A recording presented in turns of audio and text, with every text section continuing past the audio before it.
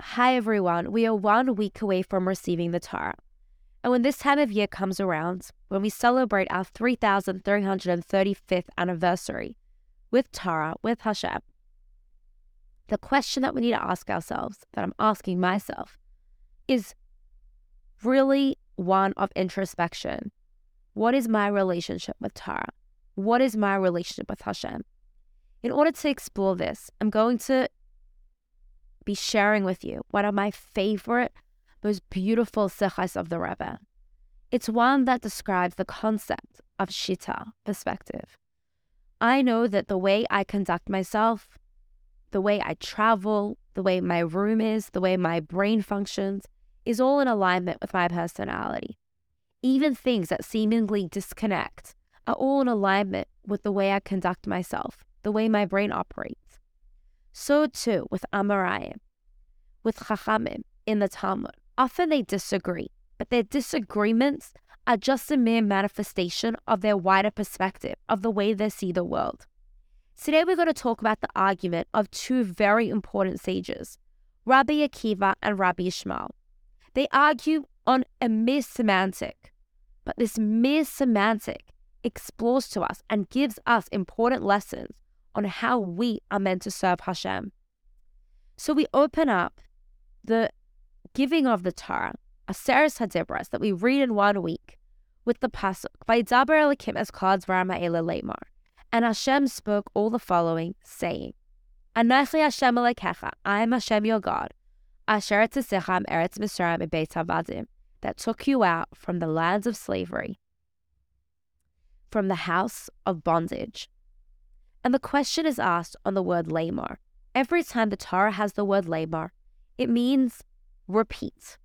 Hashem says the following things, saying, usually 99.9% of the time, everything Hashem told Moshe was in private. No one heard it. And then it was Moshe's job and duty as a leader, lamar, to repeat it to the Jewish people. But in this context, the word lamar seems completely redundant. If you think about it, we were all there. Every soul, my future great-grandkids, were at Matan Torah. Anyone who will convert or has converted, their soul was at Matan Torah too. So who is this being repeated to? It's clearly not being repeated to the people that were there because they were there.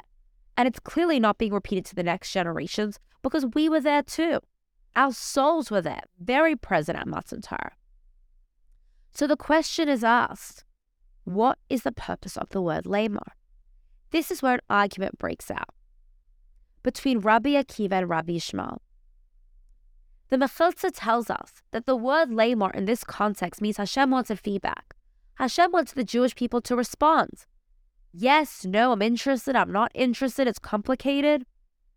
And so, every time there was a positive commandment, Rabbi Yishmael says, Al hein hein va'alav lav, which means that on every affirmative, they answered in the affirmative. If Hashem said, keep Shabbos, they answered, yes, we will keep Shabbos. Or do not steal, they said, no, we will not steal. Rabbi Yishmael argues and says, Al hein hein va'alav hein, which means on everything, yes. Keep Shabbos, yes. Do not steal, yes. Now the question is, this is so silly. It just seems like mere semantics. Who actually cares? If I say, cross the road, do not cross the road, and I say, yes, I will not cross the road, or I say, no, I will not cross the road, the solution is completely the same. The Rebbe comes to tell us that a mere word describes a whole perspective in our serving of Hashem. If we look back to what Rabbi Akiva and Rabbi Yishmael represent, who were they and where did they come from? Rabbi Akiva is arguably the most written about, the most prolific sage in the Talmud. And Rabbi Akiva's life, and his wife especially, is one that is so inspiring and so, motivating, especially in my life. If you think about it, Rachel was a young girl and sees Rabbi Akiva, a 40-year-old gardener, in the field. She tells her father, a very wealthy man, Kalba Savua, he was so wealthy that it says kalba, even his dogs were satisfied and so full because of the plenty that he had. And Rachel says to her father, I'm going to marry this man. And her father says, are you crazy? And he kicks them both out the house. Rabbi Akiva and Rachel are so poverty-stricken that they sleep in the barn. And every morning, Rabbi Akiva combs the straw out of Rachel's hair. Rachel tells Rabbi Akiva, I want you to go learn Torah. And he starts in Kitta Aleph, in Pri 1a, in Yik. And slowly, Rachel finally tells Rabbi Akiva, I want you to go learn Torah. And he goes for 7 years. And on his way back to meet his wife and be reunited with her, he overhears Rachel say, if my husband would go for another 7 years, I would not mind. And so, before even saying hello to his wife, he goes back to learn for another 7 years. In those 14 years that Rachel sacrificed by seeing the potential of her husband, Rabbi Akiva, she merited that Rabbi Akiva would have 24,000 students. And when those 24,000 students were killed in a horrible plague, with 5 students, he got up and started again. When Rabbi Hanina ben Dosa's wife asked him, why do I not have the crown that Rabbi Akiva gave Rachel? Her husband answered her, when you have Mesirut Nefesh like Rachel, you too can get a Yerushalayim Shel Zahav. Since Rabbi Akiva gave Rachel a Yerushalayim Shel Zahav, a gold tiara for a sacrifice. Rabbi Akiva is someone that stood up against societal norms.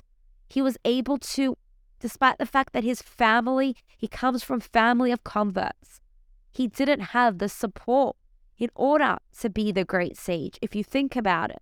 Nevertheless, through the support of his wife and great persistence, Rabbi Akiva started at 40 and is the most written about sage. I always think about it for myself. If I'm not where I am meant to be, you never know where life's going to take you. And Rabbi Akiva spends his whole life, his entire life, being in complete devotion. One of my favorite stories about Rabbi Akiva is the story in which they come to see the ruins of where the Beis HaMikdash once stood 100 years earlier. And as they get to Mount Scopus, they get to Har Sofim. Rabbi Akiva and his 5 colleagues look at the place where the Kodesh HaKodashim, the Holy of Holies, once stood. And Rabbi Akiva, and they all ripped their clothing, and the sages cried, and Rabbi Akiva laughed. And they looked at him and they said, how could you be laughing? And he said, there are 2 prophecies. There's a prophecy of Uriah and the prophecy of Zechariah. The prophecy of Uriah states that there was going to be a shual, there's going to be a fox that comes out of the holiest place. And look, we just saw a fox coming out of the place of where the Holy of Holies once stood. Now that I know that prophecy came true, I know surely that the prophecy of Zechariah, Od Yeshvos Kenim's Kenot B'Rechavat Yerushalayim, there's going to be returning old people on the streets of Jerusalem. Tonight, Koach Iyar is Yom Yerushalayim. I've got chills to think about it. That today, in 1967, after 19 long years and 2,000 plus years, we finally got Har Habayit B'Yadeinu in our hands. May we see the Beis HaMikdash very soon in that spot today. And Rabbi Akiva is someone that every time he saw something difficult in his life, instead of crying, he said, I have hope for the better.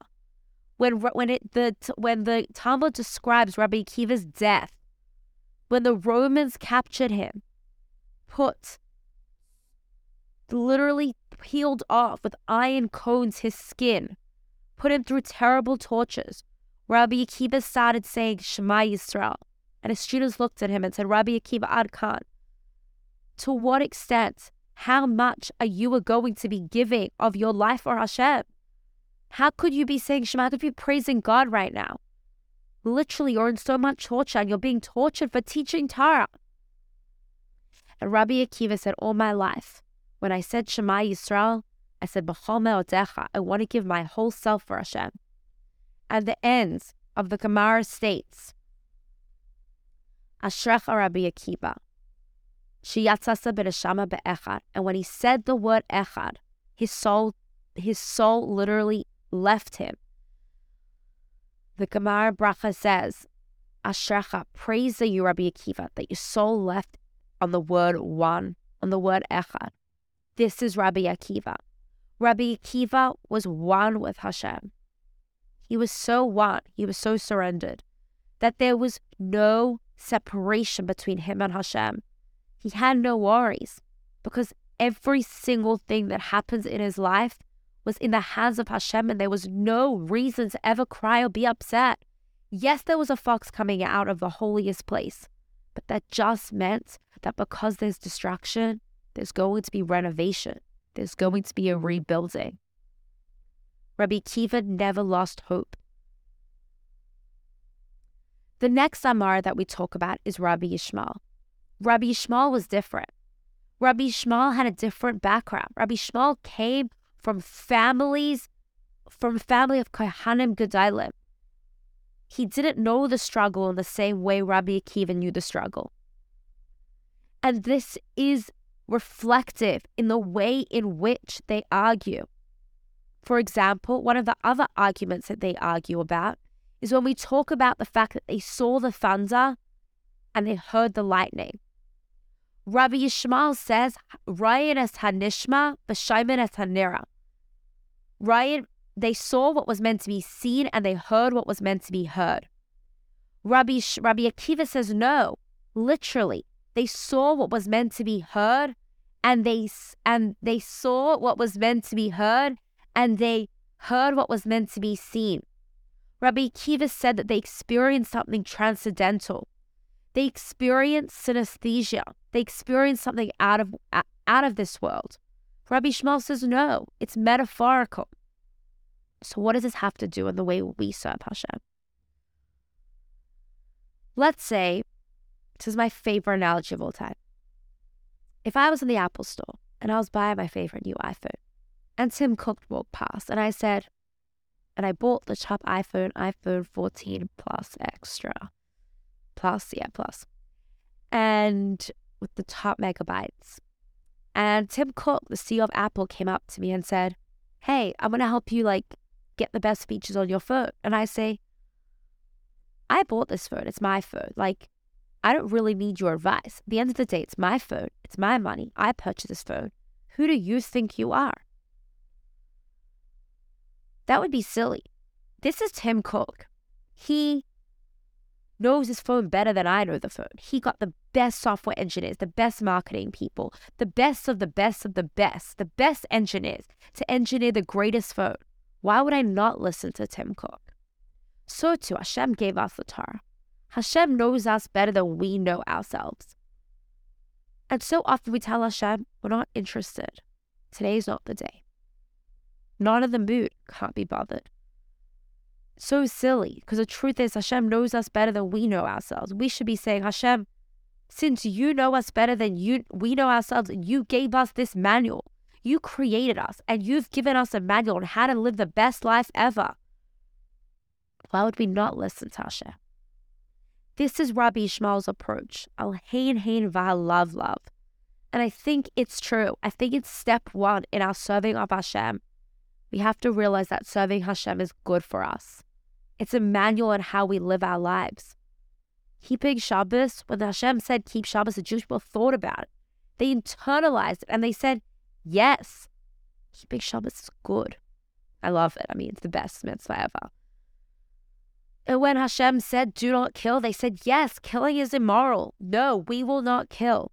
There has to be a level in which we understand Torah is good for us. It's step one. We have to celebrate. We have to recognize how beautiful it is. And we have to celebrate its beauty and be able to really become one with it. But then there's step two.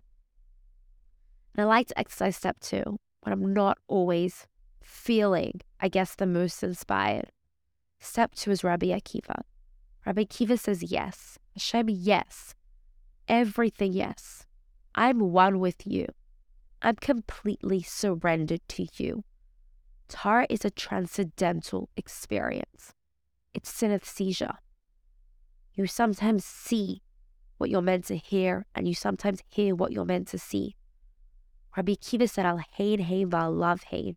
Even his yes was different. It wasn't about him internalizing the message. It was like, keep Shabbos, Hashem, this is what you want, Shabbos? Yes. Do you honor my parents? Yes. Don't kill? Yes. Do not steal? Yes. Hashem, everything you want from me? Yes. Rabbi Akiva was someone that gave his entire life for Hashem. He was fully surrendered. No matter what happens to our lives, the good, the bad, the ugly, I'm speaking to myself. On those days, the way I want to live my life is yes. Hashem, yes, I give you everything. Hashem, yes to everything. You know what's best. You see what I don't see. If I spend my whole life trying to internalize everything, I have to realize I'm limited. Hashem, sometimes you know better. Sometimes, all the time, you know better. We have to be like Rabbi Akiva. Step one is knowing it's good for us in the way of Rabbi Yishmael, in the way that is pure.